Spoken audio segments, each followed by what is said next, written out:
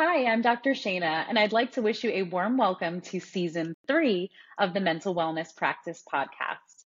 We all have mental health, and this is a place for you to learn practical tips to support your mental well being.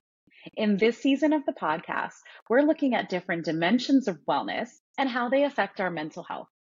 Today, I'm really glad to be joined by Christine Samwaru, a writer, educator, and climate activist who's going to help us take a closer look at the link between environmental wellness and mental health.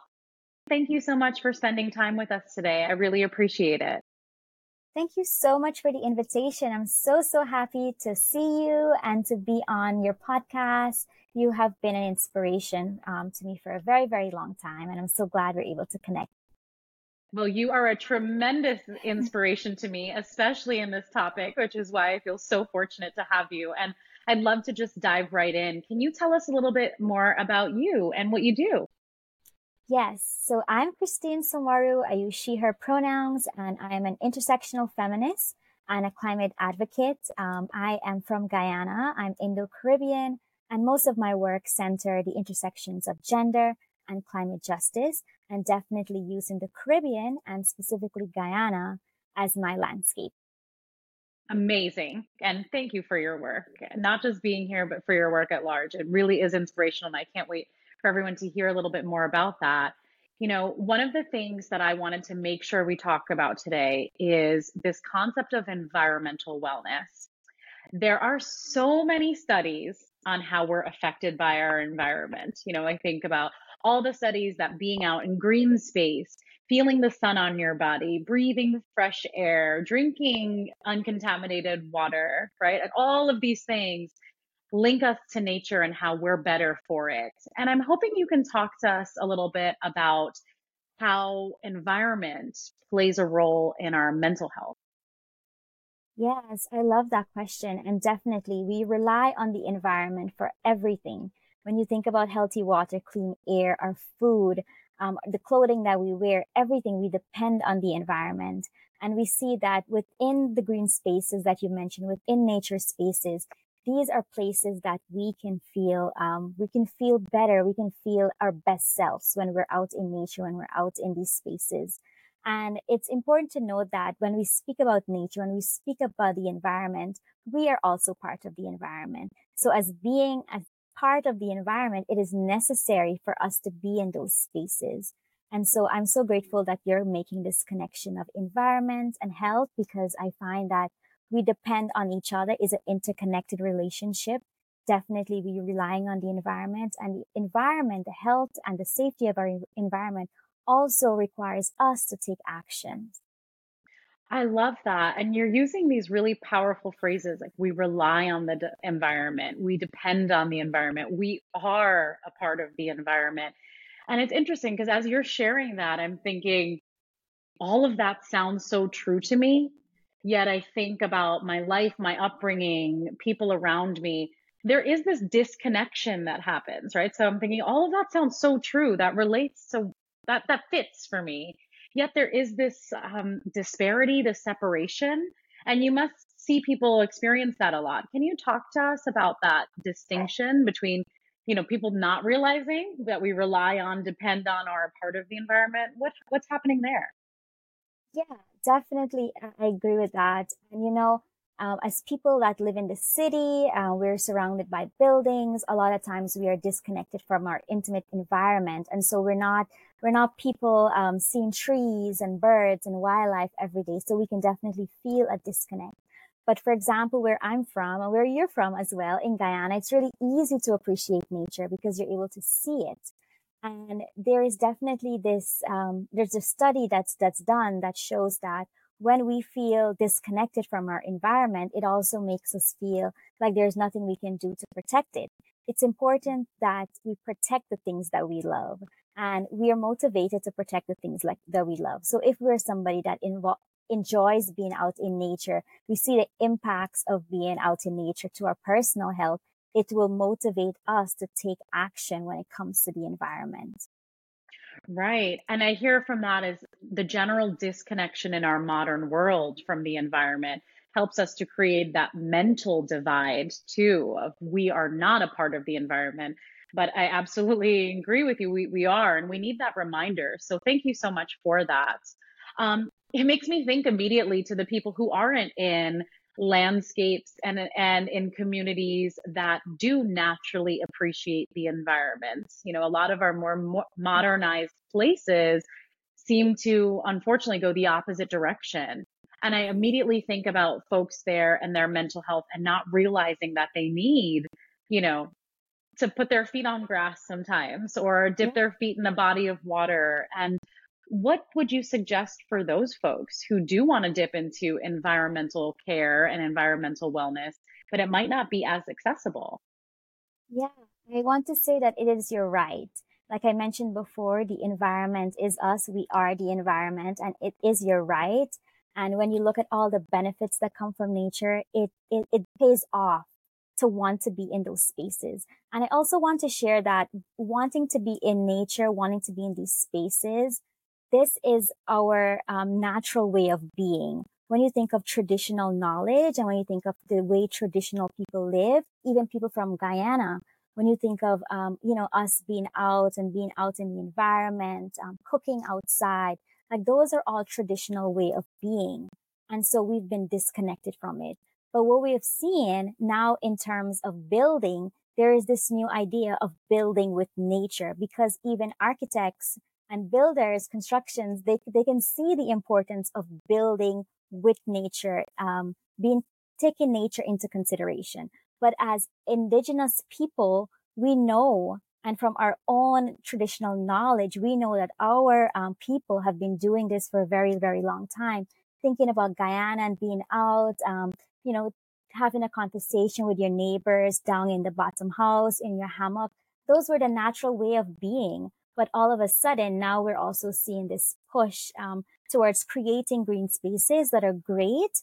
But I also want to mention that sometimes the way buildings are being built, it can be seen as this luxury. Mm. You know, I find what you said must be, it's validating for me at a personal level, but I just think about how so many people who are locked into cement walls, you know, just their natural environment day in, day out. They go from a cement space and home to a cement space at work, and it repeats and repeats and repeats. And how so many people desire, right, that window space. Just put me close to the Yeah. light, you know, can't wait to get outside for my break and take a moment outside. And how we've conditioned ourselves to believe that that's odd or something, right? Like, oh, you can be fine without the window. You can be fine without the walk at lunch, or you can be fine without doing that. You shared such a wonderful reminder that we need that. That is our natural way of being. The environment is our natural way of being. You know, we've really disconnected from that. So thank you for the reminder. You know, I Welcome. I think also about, you know, and this is my truth, so I'll speak personally here. There have been times that I've wanted to lean into environmental wellness on a bigger scale, not just my feet in the grass and my skin under the sun. It's, well, how do we make sure we have this earth available this way so other people, and for generations to come, can experience this too? And sometimes, and maybe part of this is my life with anxiety, it becomes really daunting to me. And I know I'm not alone in this. I want to make a difference. And, you know, sometimes people have even scoffed at some of the differences that I've tried to make, you know, like my non plastic straws or my reusable thing. You know, people have made fun of me sometimes. And I think, gosh, maybe they're right. Maybe it's just me and that's not a big enough difference, but I really don't want to believe that. So you tell us the truth. When people are in that zone that they're thinking, can I make that individual difference? Is it worth it? Not just for my self care, but the community and global care. Is it worth it? I would say definitely. It's definitely worth it.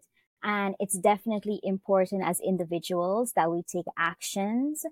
It's also important to understand the scope of the climate crisis and the climate apocalypse that we're living in. And a lot of times when we speak about it, because of the realities of climate change, even this year in July, we find that it was the highest temperature ever recorded. So it is daunting to think about. And for many, it's daunting to think about one person making a difference and the kind of difference that, this one action would take. But it's important for us to know that as a society, we all need to rethink how we live on this planet. We have taken it for granted, and it's important for us to take actions. And so there's many different levels of taking actions. It's definitely important for us to be mindful of how we spend our money. So for example, you mentioned the straw. You have to, be mindful of the things you're buying and how much you're buying, because consumerism definitely has a direct impact to waste in our landfill and also our consumerism, that whole lifestyle. So being mindful of the things that we're buying, being mindful of the people that we're voting for, being aware of current events and, the people that we elect. It's really important for us to keep them, keep them on their toes, so to speak, but also holding them accountable, because it is our job as individuals to make sure that we're fighting for a planet that's sustainable for the next generation. We know that we have come into this crisis, and it's now our job to fix it. So I would say there are different levels to action. There are small actions that you can take, the children can take. Then there are medium-sized actions that you can take in your community, and then you can take larger action. And what I find is when you're taking action, you feel motivated. What fossil fuels company wants us to know is to believe that this climate doomism, that there isn't a solution. So when we feel this climate anxiety, we would feel like there's really nothing that we can do. But what I find is when I'm acting in community, when I'm relating to my community, when I'm grounding in my community, I feel so motivated. And it's not that the problem disappears, but I feel more motivated to be able to take actions. Wow. This concept of eco anxiety that you mentioned is pretty mind blowing to me. I had not thought of that before. And as someone who specializes in working with anxiety, I really appreciate hearing about that. And I'm also thinking, man, that's really sad to think about anxiety being used against someone in that. Like I'm saying that and I get a little nauseous. I'm just like, that makes me angry, right? So many people at the individual level think their anxiety is their issue, right? It's their problem. It's the way their mind is working. I shared with you honestly about my, worries about, is this worth it, right? These self doubts, but thinking that someone somewhere is benefiting from that, or somewhere institutions and are benefiting from that. That's a really nauseating concept. So thanks for shedding light on that. You mentioned there's small change, medium change, and that wider change. I want to talk about all three levels because the main thing of this podcast, I really want folks to leave understanding a lot more about environmental wellness, which you are such a vat of knowledge for, but also the different options, right? I think sometimes when we think about self care and coping or community care, this is your only thing. And then it feels more intimidating. I have to do this. Whereas if we lay out an array, people can pick and choose, right? Maybe you do one thing from each. Maybe you do one thing today and next year you do another. So I'd love to talk about these different levels. And I'm hoping that as we talk about these levels, you also highlighted consumerism. And I think consumerism is often associated with self care. You have to buy something to feel better. I don't believe that. I don't believe that's always the case, at least. So I'm wondering if, as we explore the small level, the medium level, and the large level, maybe we can talk about the things that maybe is an investment, right? And that doesn't have to be a huge purchase, but is an investment. And then the things that are free. So maybe we start with that small level. You mentioned even things that kids can do. What's something that might be, or some things that might be no cost at all, and then something that might be a little cost, but it is still small level change? Yes, I like this question. It's definitely related to how I work and how I see the environment. I use an intersecting lens. So my climate advocate and my climate activism, I definitely look at all the social aspect of it. And when I think of wellness and mental health, it's always at the forefront of my activism. So thinking of something free that you can do, it's important to take time to be in spaces, be in natural spaces. And if you have the luxury, to be out in those spaces doesn't cost any money. It's important to drink water, to sleep. These are all things that we need to continue our activism. And again, taking care of our body holistically, exercising. If you take medication, taking your medication on time, eating healthy food. These are all things that we take for granted. But in the larger scheme, when we are thinking about environment, when we are thinking about environmental health and wellness, we have to take these actions. And although I'm highlighting this as small actions, they're actually really, really big and they're really important. Small actions potentially on the day to day, but big and when they add up, right? Think about cost to the individual, cost to the community, right? So I hear what you're saying there, a small level. And I think about getting out into those spaces. Sometimes people do feel as though it is a privilege and a luxury that they might not have, especially depending on their environment, what their financial constraint might look like. About it's not easy to get to a green patch or a beach or an ocean for everyone. So finding that space in their environment sounds like that's important. Yeah, yeah. And it's definitely a luxury as someone coming from Guyana. I know, the global north, when you have winter and so on, you have seasonal depression and it's not always accessible to get to these spaces. So definitely that is something that I don't take, for granted. And it's definitely a privilege to be out in those spaces. But if you can, definitely I encourage it, and definitely going back to the elements, thinking about water and, keeping your environment clean. Those are all things that help in overall well-being. Absolutely. What about that medium level?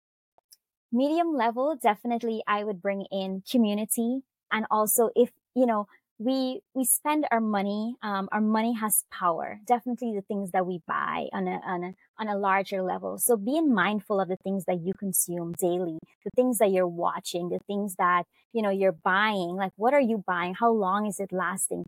And I know there is again a privilege aspect to this. And sometimes the the most sustainable items are definitely sometimes more expensive. But for example, if you are a person that menstruates, and in Guyana, we do a lot of my organization, we do a lot of work around menstruation and period poverty. So if you're a person that menstruate, you think about maybe you can use a reusable pad, a cloth pad versus a disposable pad, or maybe the Diva cup, for example, or the period underwear. That's something that you would invest in.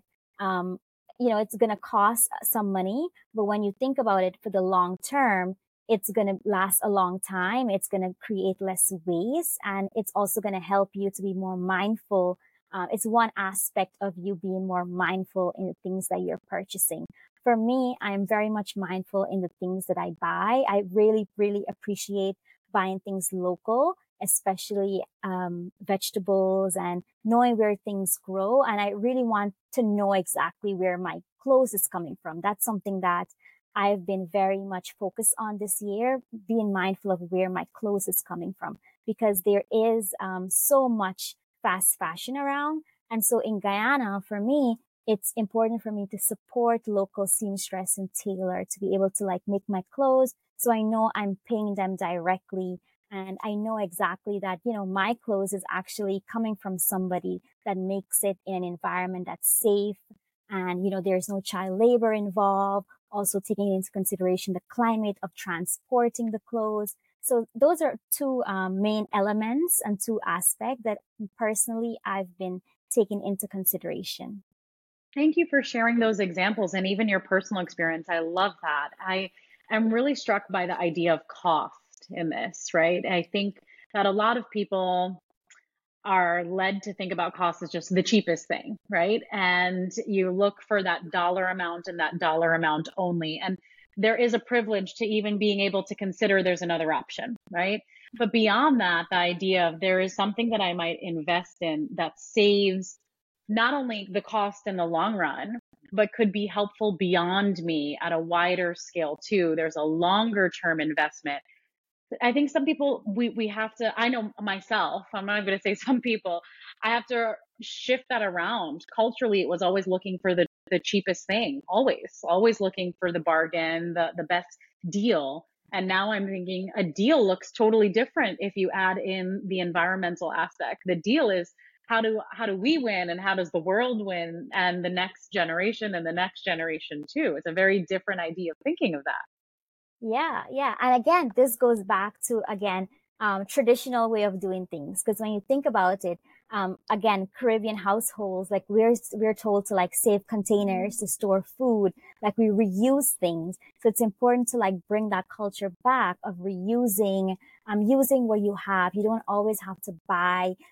Thinking about sharing clothing. That's something that I grew up, it was never something that you always got your clothing every time you're going out. It was sometimes you got a new outfit once or twice a year. And when you're done with that outfit, you're going to hand it down to somebody else, like a younger cousin. And similarly, somebody is going to hand down some clothes to you.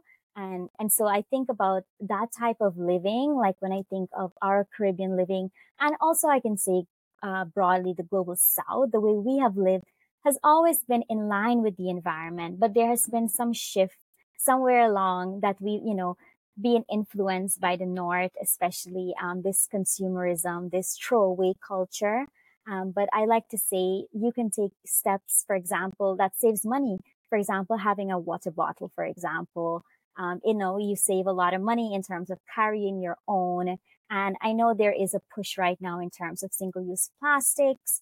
And they are places, for example, I recently came back from Africa, from Rwanda, where no plastics are accepted. So they tell you when you're at the airport, they don't accept plastic bags. So just thinking and reimagining a society where we don't have that throwaway culture, whereby we buy things to care for it. It lasts a long time. We're able to share it. We're able to share with our neighbors if it's something that, that's still in use. We're also able to borrow from others. And again, this expands this community culture. That is so beautiful. You're painting this picture of Rwanda, and you mentioned, like, imagine a society in which, and my mind just went, oh, I'm hearing you, and I'm also off on your task of imagining. Because also when you were sharing the generational aspect and the not having throwaway culture, I'm thinking a lot of folks who are used to fast fashion, kind of born into a society that's just increasing more and more. The idea that I might have something that would still be of quality to give down to someone at some time, or give up and upcycle to someone, that's kind of a foreign concept to me, right? That something would be able to last that time, right?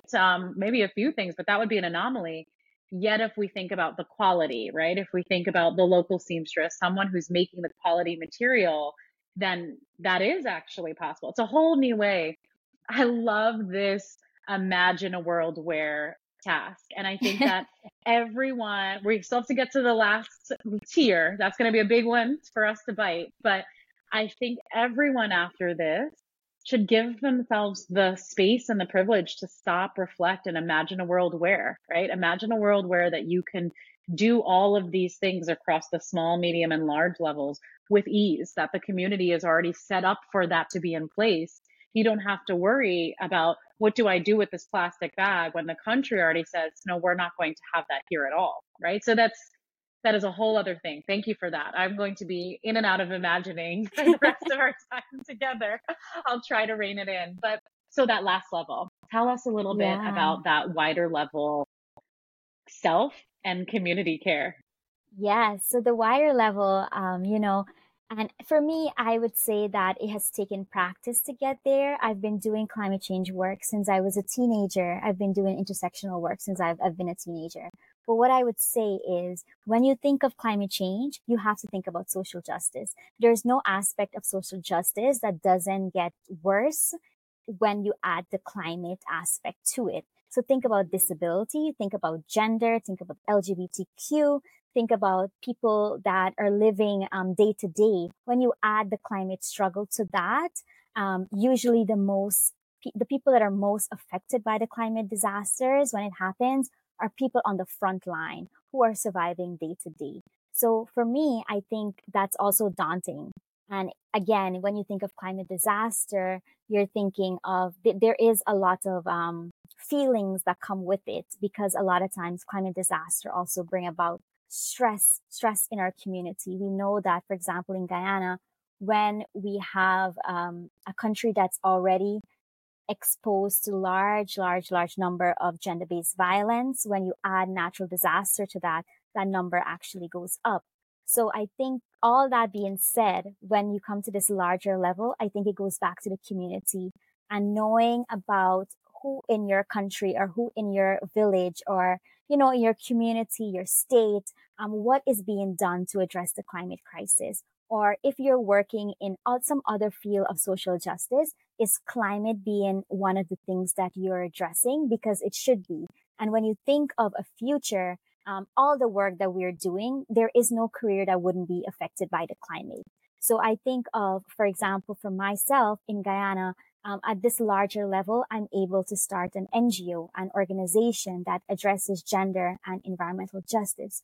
A part of that is understanding the intersections. So bringing in young people, bringing in children to understand environmental education, and then forming community within the Caribbean with other groups that are working to address the climate crisis.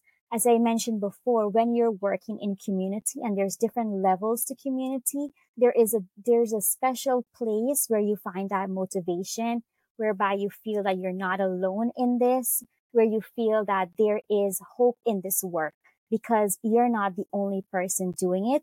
There is a community of people doing it. And also when you're involving other people, you'll also have a different lens. And that's the intersections that I bring in, because there's so many different ways to look at this issue. And when you think of climate, it's an issue of justice. And when you talk about justice, it's important to always include the people that are most affected by the issue. Wow. Wow, wow, wow.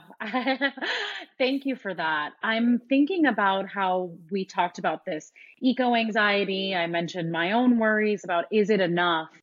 And you just answered that on the small, medium, and large at such a consistent realm that I'm going to try to repeat that to make sure people are hearing what I just heard. Is yes, the big level seems daunting because it does require, but when I was listening to you talk about the larger level, it isn't one person going out and taking down this huge task. It's lots of people together communing, utilizing the avenue of community to make that change at the community level, multiple organizations coming together. So it's still kind of individualistic, but in the community lens. So if someone was thinking, like myself, how daunting it is still daunting if you're using that individual lens, hopping from small to medium to large. But if you see it as small, this is what I can do personally, medium, this is what I can do within my smaller sphere, and this is what I can do with my community, it's not as daunting, right? Because there's other people there Yes. doing it alongside you. It's not any one person's work. Yeah, exactly. I love that you summarized that so perfectly. And there's something that I like to tell people, that the climate conversation, the climate justice issue, we need everybody. We need the masses of people to understand that even an organization like mine, I still need an accountant. I still need somebody that does marketing, that helps with communication. So any skill set that you have, if it's something that you just have a car and you want to help, that's really important when you're talking about bringing people out to an event. For example, like whenever we have events in Guyana, we need to bring people that, have different disability and, they need car, they need to come out because it's necessary to have their voice there. So we need people to be able to go get them so they can come out. So when we talk about the climate crisis, I know it's the way the media portrays it sometimes, and it's definitely intentional to make us feel like we're so disconnected. But when you look at it and when you look at the lifestyle that you want, everyone really wants a healthy and a peaceful environment. Everybody wants to enjoy healthy food, healthy air, healthy water. These are all things that are human rights. So when we come together, we understand that really we're fighting for the same things. And I mentioned before, it's an issue that affects everybody. Not everyone is affected equally. The most marginalized are going to be the most impacted. And when you look at social justice issues across the board, you have to look at it and address it with some sort of climate lens.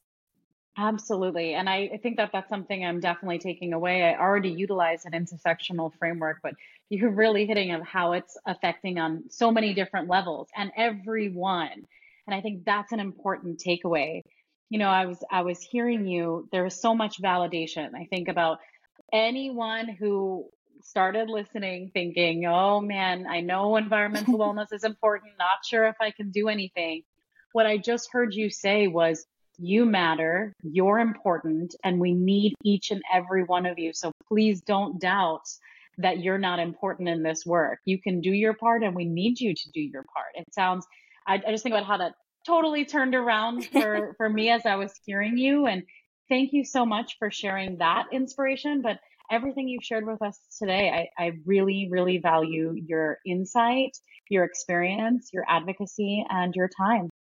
Thank you so much. And similarly, all the work that we do when it comes to social justice at the Breadfruit Collective, we also apply a mental health perspective because right now, for example, we have a mentorship of working with 12 young girls and they're between the ages of 16 to 23, and they're all interested in a variety of sustainable development things such as youth development, education, um, gender, climate. And one of the things that we've started out with is this mental aspect, this mental health aspect, because unless you are mentally okay, unless you know that within this community you're safe to be yourself, unless you're doing this interpersonal work, but also being a part of the community, you wouldn't be able to take on a big topic like climate or a big topic like youth development or education. So it's vice versa. And I really want persons to understand the importance of both taking care of yourself and taking care of the things that you're passionate about, and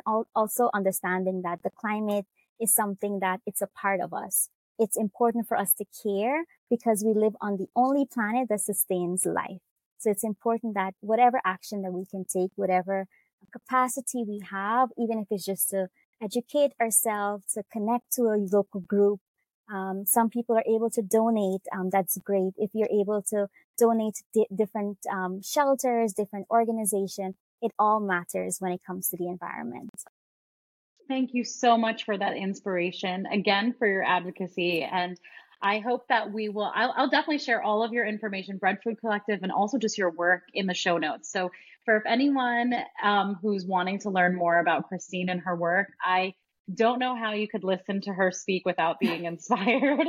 I am entirely biased. I was inspired by her before, but this conversation has really shifted me. And I'm sure that other listeners will definitely relate to that. So, again, thank you for your time.